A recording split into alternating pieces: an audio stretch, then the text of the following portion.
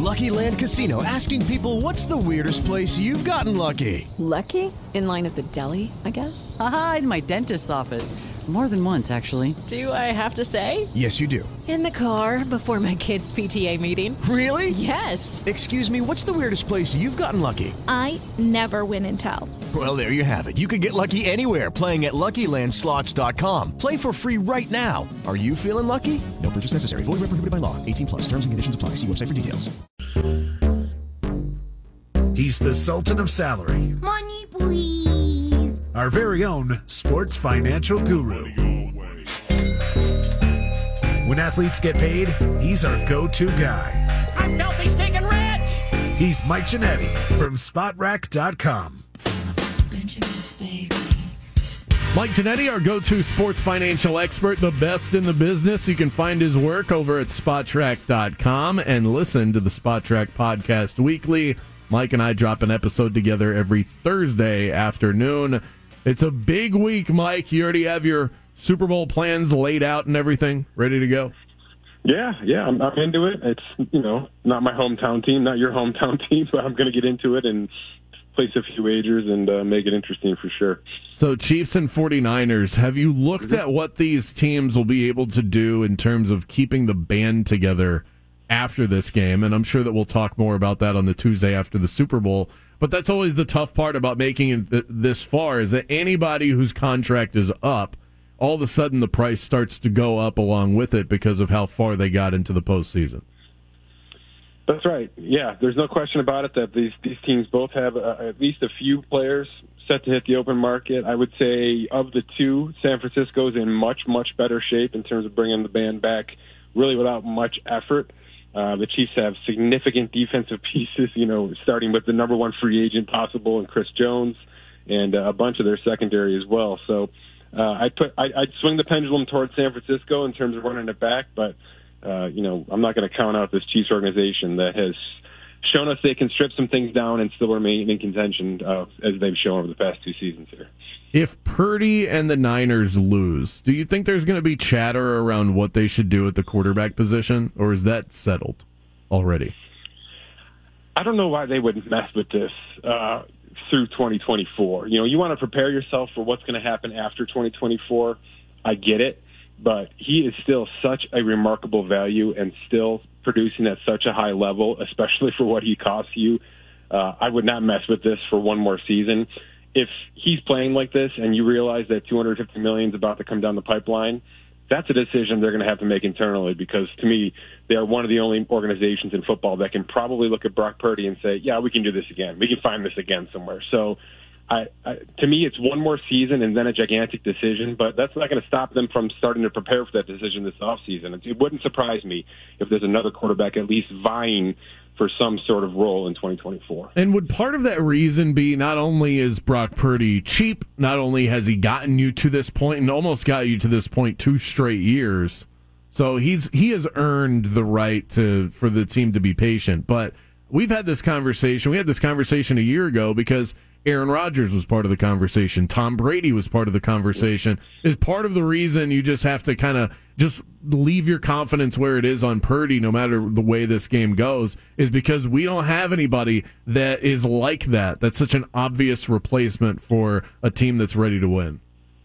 Yeah, that's all this is. And the reason that's how they're going to operate, Brandon, is they brought back Jimmy Garoppolo, right? When they let him walk to the open market, nobody paid him the money he thought he was going to get that first time around. They brought him back after he had the injury. They rehabbed him, and he started for that roster until we got to the Purdy situation. So they're willing to do this. They're willing to run the value play at this position because they have so many other ducks in a row and so many high-priced players filling those ducks in that row. So I get it. I wouldn't mess with it. Purdy deserves the chance, to come back in 2024, and unfortunately, it's going to be for less than $1 million again. We're talking to Mike Ginnitti from SpotTrack.com. Quick baseball note, and then I want to hit on some NBA stuff with you. Bobby Witt signed a mega deal with the Royals, 11 years, $288 million. I know you hate these long-term deals, so does this get a Mike Ginnitti thumbs down? No, heck no. Are you kidding? I mean, if you start to read, I wrote a piece breaking this thing down. This is only an 11-year contract if he wants it to be an 11-year contract. He is 23 years old, a budding superstar in a small market, and he won himself 4 opt-outs in this thing. Oh, wow. So until further notice, this is a 7 for 150, and then he has the ability to control the next 4 seasons. Then after that, the Royals gain 3 years of club flexibility. So it could be a massive. It could be, it could be 11 years. It could be 7 years. And I love that for him, and I love that for the organization. Really what it does, Brandon, is it says, I know you're a small market. I know it's going to be difficult for you to build a contender. I'm giving you 7 years of my life here to do this, right? And then if I need to get out of here and try to put myself into a better winning situation, I'll do it. But he's giving them the benefit of the doubt, and I absolutely love how this is structured. It does feel like we're seeing more small markets with the ability to compete and the effort. I'm seeing it from my Baltimore Orioles. What do you think about that move, by the way, Corbin Burns? That we saw that one go down within the last week as well. It's outstanding. They didn't give up really any significant pieces outside of maybe that number 34 pick, but it's going to take 6 years for that to come to fruition anyway. So I think it's phenomenal. It's a one-year, $15 million salary for Corbin Burns, who immediately becomes your ace as long as he's 100% healthy. You've got 3 bona fide starting pitchers. I don't know what else you can ask for. This is probably the favorite in the AL East now, and it's really no looking back. So we're coming through SpotTrack.com yesterday and noticed that the Orlando Magic have a bunch of expiring contracts, and we're just a couple of days away from the trade deadline. Markelle Fultz, $17 million expiring deal. Gary Harris, $13 million. Jonathan Isaac, another $17 with non-guarantee next year. And a few really cheap contracts like Wendell Carter Jr. and Jalen Suggs. The Magic have to be in as good a position as any other team in the NBA to make a move if they want to. Is that an accurate statement? For sure. Anytime you're semi-winning and have players that have names, those are players of names, and they're not top names, but they're names, on expiring contracts, that is generally a recipe for some sort of movement this time of year. Now, I can tell you right now, everybody's got a pause button on for some reason, right? And I am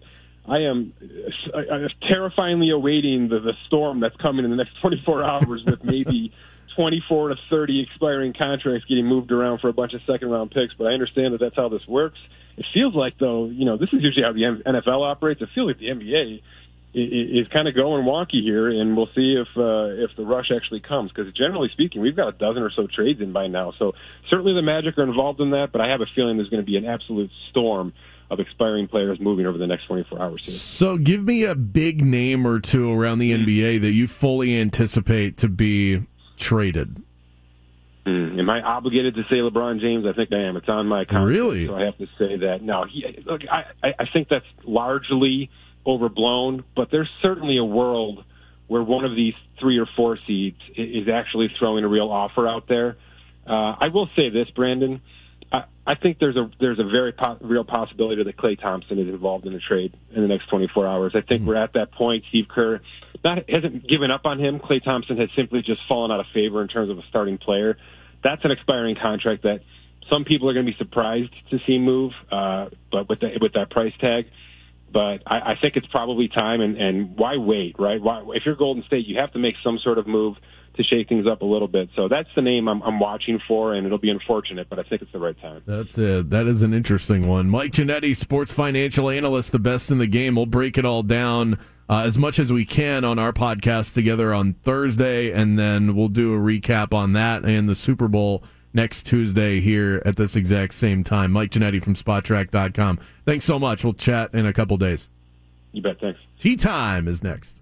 Step into the world of power, loyalty, and luck. I'm gonna make him an offer he can't refuse. With family, cannolis, and spins mean everything. Now, you wanna get mixed up in the family business. Introducing The Godfather at ChumbaCasino.com. Test your luck in the shadowy world of The Godfather slot. Someday, I will call upon you to do a service for me. Play The Godfather, now at ChumbaCasino.com. Welcome to the family. VGW Group. No purchase necessary. Void where prohibited by law. See terms and conditions. 18+.